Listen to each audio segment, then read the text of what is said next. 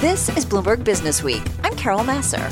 And I'm Jason Kelly. We're right here every day bringing you the latest news from the worlds of business and finance. Plus technology, politics, economics, all harnessing the power of Businessweek reporters and editors. And of course, Carol, that's part of a team of 2,700 journalists and analysts in more than 120 countries. And Jason, you can download Bloomberg Businessweek on iTunes, SoundCloud, or Bloomberg.com. You can also listen to our radio show at 2 p.m. Eastern on Bloomberg Radio every weekday. Or watch us on YouTube by searching Bloomberg Global News. Well, the coronavirus, Jason, initially I think we thought it was the great equalizer, meaning everyone was similarly at risk of getting it. We learned very, very quickly that was not the case, and we have a great guest to get into that. We do. Really happy to have with us Emilia Simeonova. She is Associate Professor of Economics and Health at the Johns Hopkins Carey School of Business, joining us on the phone from the nation's capital. And Emilia, it's really nice to have you with us. Often we're talking to some of your colleagues over at the Bloomberg School of Public Health, which of course is supported by Mike Bloomberg, the founder of Bloomberg Philanthropies, and Bloomberg LP, the parent of this station. But it's a good reminder of the economic impact of this virus that we also should be so concerned with, that disproportionate effect that Carol alluded to. Tell us what the data show. Hi, Carol and Jason and everyone at Bloomberg News. Thank you for having me. And this is a great question. We do talk a lot about the public health impacts, which are, of course, foremost and most important, but the economic impacts are also catching up with us, and I think we'll see those economic impacts unfold for the foreseeable future. Now economists are talking about at least a 1 year to 1.5, maybe 2 year horizon over which we're going to see the impact of the coronavirus epidemic. And as you mentioned, just like the public health and the health impacts are disproportionate, it's not the great equalizer. On the contrary, it seems to have exacerbated already existing differences and disparities in the population.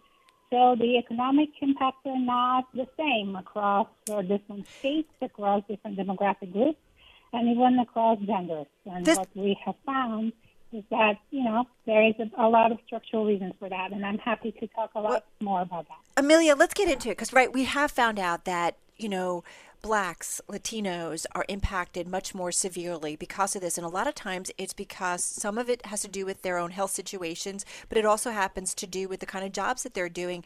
And I think what you also get into in some of the work that you've done is occupations in certain cities and state, right, are certainly going to be affected by the amount of different types of populations within that state. Absolutely, and the one metric that we have looked at is how well can occupations be performed remotely. And in a situation of social distancing, be it a complete shutdown where everybody is staying at home, or just you can't go to the office every day, you can go every third day, or any of those, it matters a lot who can do their work from home and who can do it well. And it also matters how this affects your mobility. And we do have data, and we have studies that show that there is big differences across economic, socio-demographic groups like Blacks and Latinos and Native Americans are much less likely to be in jobs that can be performed remotely compared to whites and Asians. And these are the groups that we have looked at because that's what's available, but it exactly agrees with what you're saying. So we do have these. They are underlying. That's how the economy is. And this is before COVID hit. COVID only made things worse. And so, Emilia, when you look at how this will manifest going forward, how soon will we see the economic impact of this, or are we already seeing it disproportionately when it comes to these different categories? So we are already seeing the impact, and you all know the unemployment numbers. Right. We are in a situation of really high unemployment. The numbers are not disaggregated by racial groups, or at least you don't have the official numbers. I think when we see those numbers, it will be confirmed. What I've been talking about will be confirmed. What we do see is we have differences in the impact of unemployment compared in different states, depending on how teleworkable or how able are people in those states to perform their jobs. So in states where you have fewer people able to perform their jobs remotely, you have higher unemployment rates. And in states where more people can do them, you have lower unemployment rates. So you can, draw conclusions about what we see about demographics. Well, I just want to jump in. I think what's interesting about this work, especially in a day when we are hearing from Nancy Pelosi or David Weston caught up with her, House Speaker, and we're going to hear a little bit of that conversation shortly. But when we're trying to figure out relief, it's just a reminder that not every city is impacted the same, not every state is impacted the same, and a lot of it has to do with your demographics, because that composition has determined kind of who has been impacted most by the virus, maybe because they couldn't find work or what have you, and may also tell us a little bit, Emilia, about the kind of relief that maybe needs to go to certain parts of the country specifically. Well, I can tell you that there's very big differences across states. For example, in Washington, D.C., where I live, more than 60% of occupations can be performed remotely, which means that traffic went down substantially, foot traffic, all kinds of traffic. People just stayed home. And even when they started reopening, people did not go back to work because they didn't really have to. But in a place like West Virginia, more like 30% of jobs can be performed remotely. And so even if you shut down stuff, people will still have to go to work because they're considered an essential professions. So traffic doesn't go down as much as it should be. And then when they start reopening, everything is going to go back and exceed what has been happening before. If we draw a parallel between traffic and infection rates, which is still to be proved, but there's some evidence there that suggests that that's the case, you can imagine what's happening with the infection rate as well. It doesn't go down as much as it should be. Right. It's going to go up much more once you reopen. All right, we're going to leave it there. Unfortunately, we're running out of time, but thank you so much, Emilia Simeonova, Associate Professor of Economics and Health at the Johns Hopkins Carey School of Business, joining us on the phone from Washington. The cover story this week is so timely. It's by Bloomberg News senior writer Stephanie Baker. She has been one of those reporters who has given us all a front row seat when it comes to the virus. She joins us right now on the phone from London, along with Bloomberg Businessweek editor Joel Weber on the phone in Massachusetts. And I feel like, Joel, I see this book by Stephanie in the works, COVID-19, my first person account, because she has just done some incredible reporting on all of this. She does incredible reporting all the time, but especially on this one. I think the slight difference here was like this particular story is not quite as much of the first person story as some of the other ones, but it's about probably the most, in my mind, one of the most important people in the world right now, who's an Oxford professor named Sarah Gilbert, who has basically been toiling away on vaccines for coronaviruses, never getting any attention. She had, the effort that is sort of the culminating effort right now began actually with Ebola, and then she went to MERS. And lo and behold, at the beginning of the year, all of a sudden a coronavirus pops up. And suddenly we have a person who had been working on a very similar project and was able to pivot and basically change some of the approaches that they were looking at. But she is months ahead of where we think other people are in terms of maybe being able to have a viable vaccine. And Stephanie, I'm just really curious, what is she like? What is Sarah Gilbert like? Yeah, I mean, she's really interesting. I felt a bit like a pestering student asking for, what the next homework assignment would be. She's extraordinarily sort of focused and efficient and conscious of keeping her eye on the prize in terms of not wasting her time, on things that are not relevant. And that it comes across in every interaction I had with her. She's a serious-minded scientist, and she knows that, you get the sense when you speak to her, she knows that this is her moment, that years of research might finally pay off because of a sort of confluence of events, and that she needs to really just keep on with it, keep on top of it, and take one challenge at a time to try to sort of push this thing forward and hopefully across the line. She's a scientist. She's not a warm and fuzzy person. She's but I would want someone to be as serious minded as she is if you're looking for someone to save us from this mess. So Stephanie, there's dozens, I think in the hundreds of efforts now underway to actually get this vaccine. What makes the Oxford approach different than some of these other ones, including, Moderna came up yesterday as one that the market got really excited about. What is Oxford's approach here? Yeah, I think that one of the biggest differences is the safety profile. And, we'll find out more about the Oxford vaccine when they report preliminary results from their phase 1 trial on Monday. But all along, Sarah Gilbert has expressed, confidence in the safety profile of this vaccine, that they've tested it in something like 12 different vaccines. Those vaccines haven't won approval, but that platform, the technology that she's using, has been in thousands of people already. So they have a fairly confident sense of, what the adverse event, profile of this vaccine would be, and they're quite confident that that's not a huge hurdle. And I think, some of the results that came out from Moderna, the adverse event profile did take some analysts by surprise. And if you think about, we need a vaccine for not millions, but potentially billions of people. If you've got 5, 10, 20% adverse event profile and you multiply that by the number of people that are going to need to have a vaccine, that's huge, right? So we need something that is safe, primarily, to be able to roll it out to a large number of people.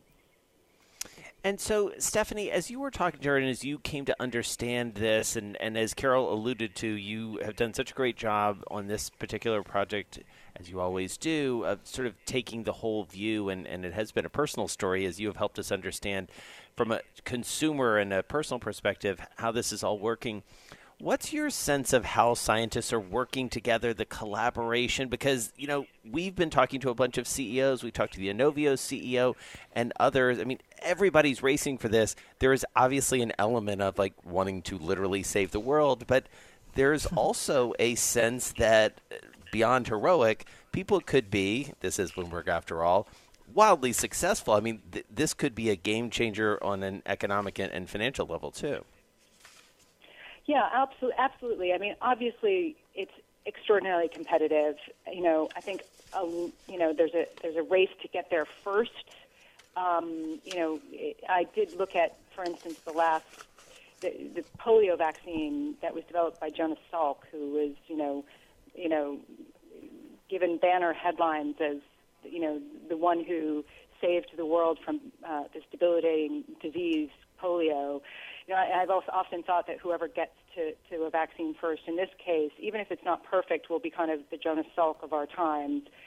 I think there is, even with the competitive nature of this, I think there is collaboration among scientists, and you see it on social media, and you see it in sort of the research reports. And one of the things that Sarah Gilbert said to me is, no one knows how strong the immune response really needs to be to achieve protection in people.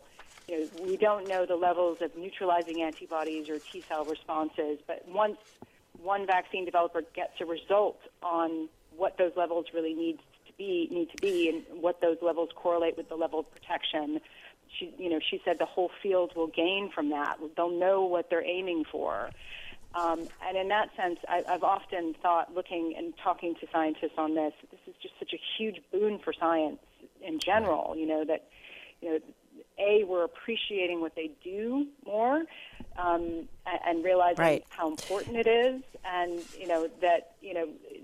that this will eventually have a huge positive effect, I think, in the end. I have to say, Stephanie, your story is, and I do mean it, you've given us a front row seat, and I feel like every time Jason and I, and I'm sure Joel feels the same way, we read something from you, we learn something much more detailed when it comes to either antibodies or this process of what it takes to get a vaccine done. I just always feel so much smarter. So thank you so much. It is the cover story this week. Our thanks to Bloomberg News senior writer Stephanie Baker on the front runner, who is months ahead of our competition when it comes to getting a COVID vaccine. And of course, our thanks always to Bloomberg Businessweek editor Joel Weber. This is Bloomberg Business Week with Carol Massar and Jason Kelly on Bloomberg Radio. All right, so let's talk a little Businessweek Economics now. It was a big day for data. We talked a some little good, bit about some it. bad. Some good, some bad. So Yeah. let's figure out what it actually means. We're saying good afternoon to Yelena Shulyatyeva, Senior U.S. Economist for Bloomberg Economics, joining us on the phone from Long Island. Yelena, how are you? Good afternoon, Jason. Very good. Very well. And there is some good data. There is some bad. And that highlights what is going to happen to the U.S. economy.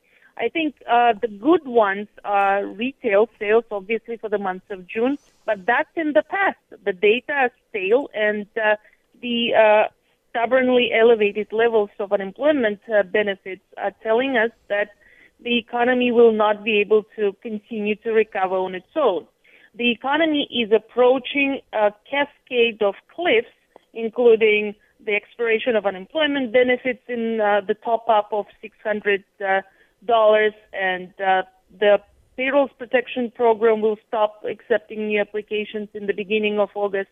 And on top of that, we are getting a lot of different mortgage forbearance plans are expiring as well. So, the consumer may find themselves between the rock and a hard place over the course of next several months, with delayed payments coming due and no money to pay them. I mean, we cannot underestimate, right, Yelena, how important these relief programs have been for supporting the economy. I mean, we know GDP, not great. We know that. But imagine without these relief programs, how much worse it would be. And without these relief programs, how tough it will be to get to a really strong recovery or stronger recovery. Absolutely. The robustness of the recent data is by no means an indication of the economy that can recover on its own. Instead, it's a testament of the timeliness of the unprecedented policy response and actually the need for more. So I think Congress will agree on extended aid by the end of the month, but it will be slightly less generous and with an intention to incentivize people to go back to work if there is work out there. Yeah. So as an economist, how do you view that? I mean, taking it strictly through sort of a data lens, knowing the models as well as you do, talking to your team like you do, Yelena, what is the right policy response here if you were to design it? So the $600 top-up to unemployment benefits in many cases exceeded the previous paycheck, basically when a person was employed, and people started getting more than they were before the crisis.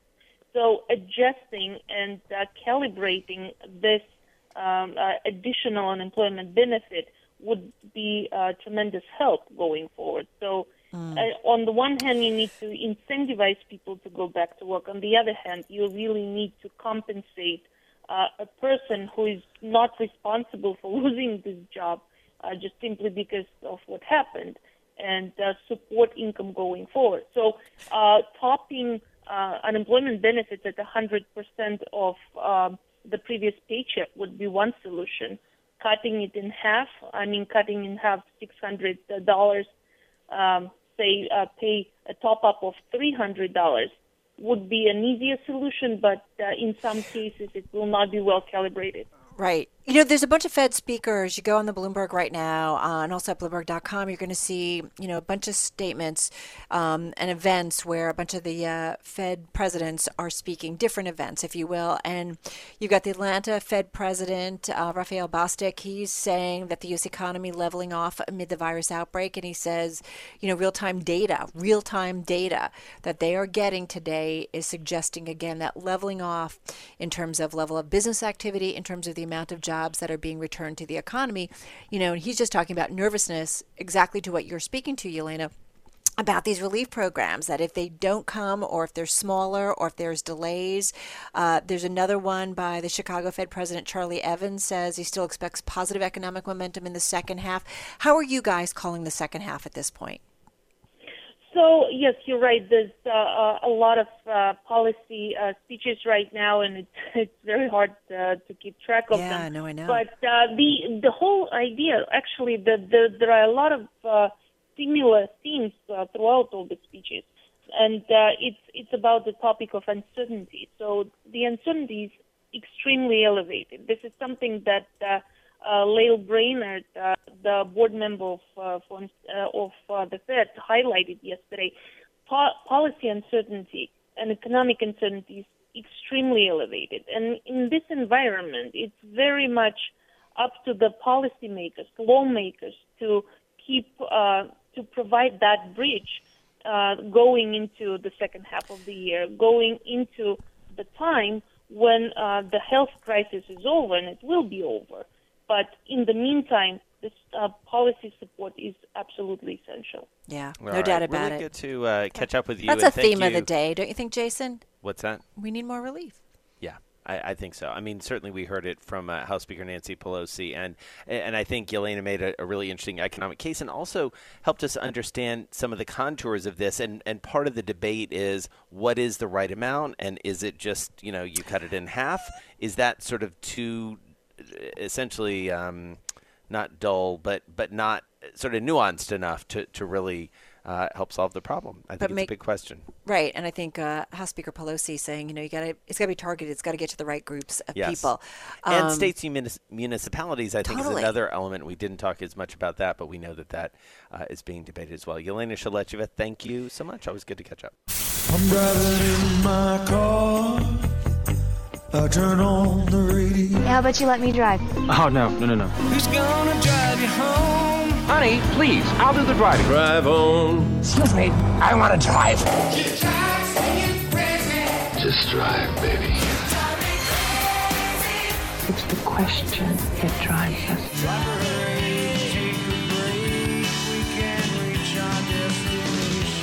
This is the Drive to the Close That funky music will drive us till the dawn. on Bloomberg Radio.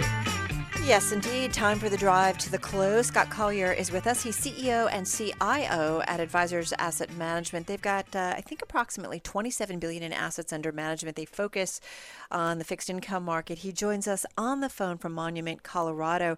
Hey, Scott, nice to have you here on this Thursday. Tell us a little bit about Colorado, though, and how things are going in terms of the virus and how it is for you personally and professionally. Well, that's a big question today. The governor instituted mandatory mask wearing in all public places. So up until now, it's been maybe half the people wear masks in public places and stores, but as of midnight tonight, everyone will wear a mask. As far as cases and spread in Colorado, really has not been nearly as bad as places that are farther south. So knock on wood, we feel a little bit lucky that way.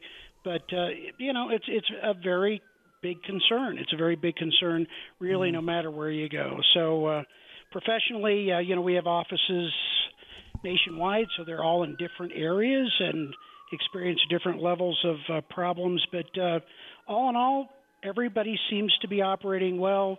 Most of our people are operating from home. Yeah. And so as you look at those headlines, both locally and nationally, through an investor's lens, Scott, what does it cause you to think about? And maybe more importantly, how has your view changed over the last, say, 3 to 5 weeks? Wow, we're talking long stretches of time there, Jason. Really, the outlook really, I don't think has changed as far as an investor over the last 3 to 5 weeks. We've continued to see a slow but bumpy opening of the economy. And I think we have to remember that we've had pandemics, even in this country, maybe not so many in the last 50 years, but I can even remember polio growing up and really the fear that caused. We never shut the economy down, ever. No matter what the pandemic was, there was never hey, everybody go home. We're going to shut the economy. This economy wasn't broken. It wasn't broken before we started. In fact, it was really kind of on fire. We just turned it off. And then what we did is applied about $3 trillion worth of stimulus. Now we're opening it slowly. And granted, we're having to tweak back a little bit. Restaurants and bars, they're bearing the blunt of it. But once again, I think, we've learned a lot from Asia, and that is masks work. And so, we have a large presence down in Texas. They're now mandatory masks everywhere. Obviously, they've had a bit of an outbreak. You're going to get those bumpy spreads as we try to deal with it. But ultimately, I think, everybody is focused on vaccines and therapeutics. A vaccine would certainly change the outlook for everybody. As far as markets, we've seen a tremendous recovery, obviously, since the lows on March 23rd. Interesting. We're starting to see leadership changing. I think today's market's a great example of, kind of the winners that have been year to date. Those are beginning to roll over a little bit. Since the bottom on March 23rd, we've actually seen leadership in places like energy, which we're like, wow, where did that come from? Materials are strong. Technology is still strong. But that's kind of what you would normally think about in a recovery. You would think about kind of those cyclicals beginning to outperform, and that's kind of what we're seeing at this point in time, and we think it'll continue for quite some time. Yeah, you're pretty optimistic. It's interesting. On our planning call this morning, our producer Paul Brennan kind of sharing with us some of your thoughts. I mean, you think a proper recovery could materialize earlier than we think, correct? I do. I think generally the population, because they've been sequestered at home and properly scared out of their wits, I think the business cycle is different than the safety concerns maybe of the general public, and I think the business cycle is returning faster than most people would think. And I think we're seeing that in the data. We're seeing it in retail sales.